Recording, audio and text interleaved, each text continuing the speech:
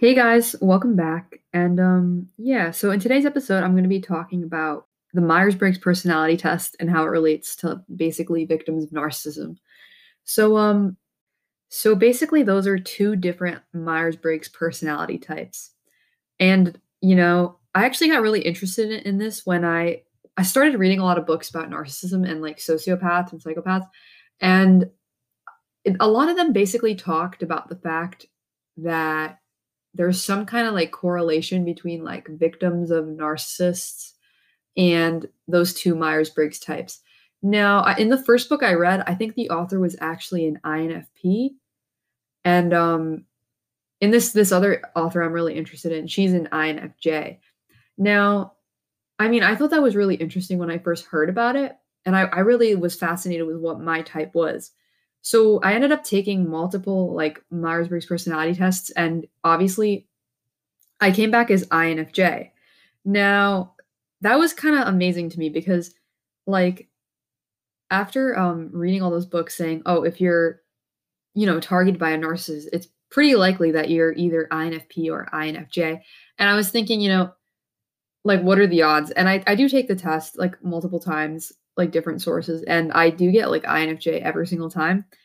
And that really kind of like put things together for me because I started getting really into basically Myers-Briggs personality types, and it kind of made me realize that like a lot of the traits in my personality type were really like accurate when I would look at the most common people to be like involved with a narcissist are usually INFJs and INFPs. Like the different traits of like INFJs and INFPs, it just kind of made sense to me. But yeah, and a lot of what I heard about like the reasoning behind most like victims of narcissists or just like toxic people are usually those types is because those Myers-Briggs types are usually the empaths, like more often than not. And like, it's not like always that the victims of toxic people are going to be those two types, but it's obviously pretty common because, those two types are extremely empathetic. Like, for example, INFJs, it's like the counselor personality type almost.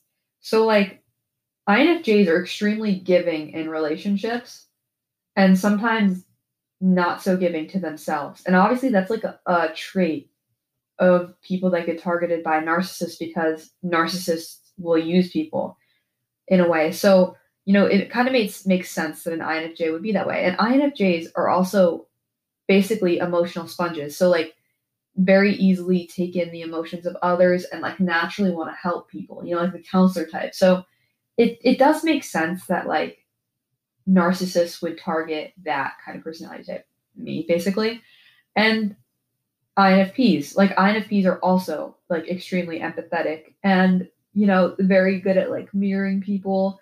And INFPs are very nice and usually pretty sensitive people, and those are like other traits that a narcissist would look for in a person. And yeah, if you end up wanting to take the Myers-Briggs personality test for yourself, you can find a bunch of like versions of it online. Personally, I think my favorite website is this website called Human Metrics, or it's Human Metric or something like that. Obviously not sponsored by them. It's just a website that I found to be most accurate because I think oftentimes people get mistyped as like the wrong personality type. And yeah, I find that especially on like this website called 16 Personalities, I find that I get the wrong type come up. And I think a lot of other people also get mistyped. As far as I've seen on the internet and with my friends, whenever you take the 16 personalities test, that's the name of the website. A lot of the times it's like completely wrong. Now, I can't like say for sure, but that's just my observation of like which tests were accurate to me. So yeah, I definitely recommend the human metric one. But yeah, I'm pretty sure in like books like Psychopath 3 by Jackson McKenzie and um I forget the second book, but yeah, in that book he talks about like the fact that he did a survey on his website, like psychopath3.com, and it turns out that a lot of narcissistic abuse survivors are either INFJ or INFP. He's actually an INFP, so And actually, yeah, this whole thing really got me into the Myers-Briggs personality type because I found that like the description for INFJ was like extremely accurate to me. And it really helped me in like lots of other ways, just like into my own personality and like figuring things out for myself. But the second letter is either sensing or intuitive. So that's represented by S or N. The third letter is either thinking or feeling. So it's T or F. And then the last letter is judging or perceiving. So that's J or P. The first letter, so it's four letters, right?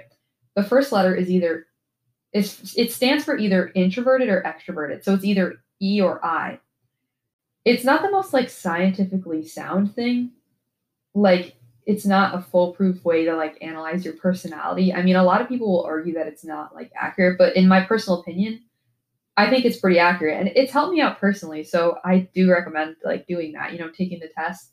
They're usually about like 50 questions, 60 questions. So yeah, you could have like any of the 16 combinations. And judging by the books I've read and what I've, researched, like it will probably be likely if you've got entangled with a narcissist that you are either INFP or INFJ. That's just the most common thing. And it's just helpful to kind of know your type and kind of look into it. It's not the most, it's just kind of interesting. I mean, the books I was reading, I felt like I really, really trusted the opinions of those authors because those authors were extremely helpful in my healing journey. So, I thought it was worth a shot to take the test. And yeah, I did end up being INFJ.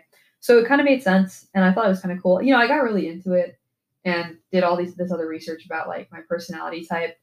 And you can definitely find some helpful tips. Like, for example, one thing that really helped me in regards to like me being an INFJ was basically the fact that, yeah, what really helped me in regards to like being an INFJ, INFJs basically have it's like harder for INFJs to like work through their own emotions and thoughts and feelings, but we're really good at helping other people. So we can give really good advice and we really want to help people with their problems and we're very giving. But when it comes to our own feelings, it's like we can't really figure out our own emotions. And I found a tip in one of the books I was reading about INFJs, and it said to basically journal whatever stressful situation you're going through and write about what feelings are being caused by what. And this kind of helped me kind of see it from like an outside perspective, as if I was helping someone else, because like my situation was on paper. So I was able to like treat my stressful situation as if I was helping someone else. And in a weird, bizarre way, that actually really did help me, see my like situation from like a third person perspective and not be so like entangled in it. And like advice like that really, really helped me. And yeah, just reading about like empaths because INFJs are really commonly empaths. So that was really helpful too. And it was just really cool for me to like look into being an INFJ because again, INFJs are like basically the most rare Myers-Briggs personality type. I think they're about 1% of people. So that was just interesting to know because obviously as an INFJ, you feel kind of misunderstood your whole life. Well, I'm not going to say like misunderstood like my whole life, but you feel like you're different. And, it kind of serves as like an explanation almost. Not that Myers-Briggs is like 100% accurate for everything, but, it's just like a good way to like evaluate yourself and think about what qualities you have because, it's never the victim's fault for being entangled with a narcissist or abuser. But narcissists and abusers will use your good qualities against you. They will use your empathy and integrity and good qualities against you. And in a normal, healthy relationship, those qualities are good. But when an abuser gets a hold of, the knowledge of your personality, it's really bad because they abuse it and they use it to use you and abuse you. And so that's why it's important to kind of look at your own personality and kind of look at what you like, even what the good qualities you have even are. Because being an empath is a good quality, but it's good to know exactly who you are because that gives you kind of like a solid foundation for knowing your strengths and weaknesses. Not that empathy is a weakness, it's a strength, but with the wrong person, that can be not the best. So obviously like reserving that for good people and figuring out how to decipher toxic people as you get to know someone. But it's really good to take a look at your own personality because abusers like narcissists and sociopaths, they also mirror your personality and your interests. So, well, this is mostly sociopaths, I believe, as far as I know, but they will kind of copy you in attempts to like gain your trust and earn basically like, yeah, basically like earn your trust. So they will basically copy all these personality traits. And another reason they do this is because they want to convince you that you're basically like soulmates. So they think that if they copy all these traits that you have and pretend to like all the same things and be exactly like you, that you will think that you are soulmates. So you will hold on to that relationship way longer because you basically fall in love. And that kind of keeps you hanging when they start abusing you. So that's the thing. It's really important to know yourself and have a sense of self and basically think about your personality, think about what you're good at, like your strengths and weaknesses, think about everything because toxic people can't use that against you if you know exactly who you are and if you have a strong sense of self. Now, obviously in the future you're still going to get like entangled with toxic people, but you will leave much faster. You will know because like when you really understand your own personality, you won't have someone else tell you who you are. You won't have someone tell you you're insecure, you're crazy, this and that. Like, how abusers will gaslight you and say you're this and that, say you don't know what you're thinking about, say you're crazy, say you're like weird, say whatever, to get you to doubt yourself. But if you really, really know yourself and you know your own personality and you know what you're good at and what you're bad at and you know all these things, it's much harder for someone to gaslight you and like basically convince you that you're crazy because you really know yourself. And this person's not going to belittle you and tell you that you're less than if you know exactly who you are. And I think that the Myers-Briggs personality test is it's a fun way to basically know yourself. And obviously there's other ways you can like assess your personality, think about it, like look into empaths and stuff like that. Cause it's likely that you're an empath if well, you didn't get into the situation, but if you ended up in this situation, you're likely an empath looking into that.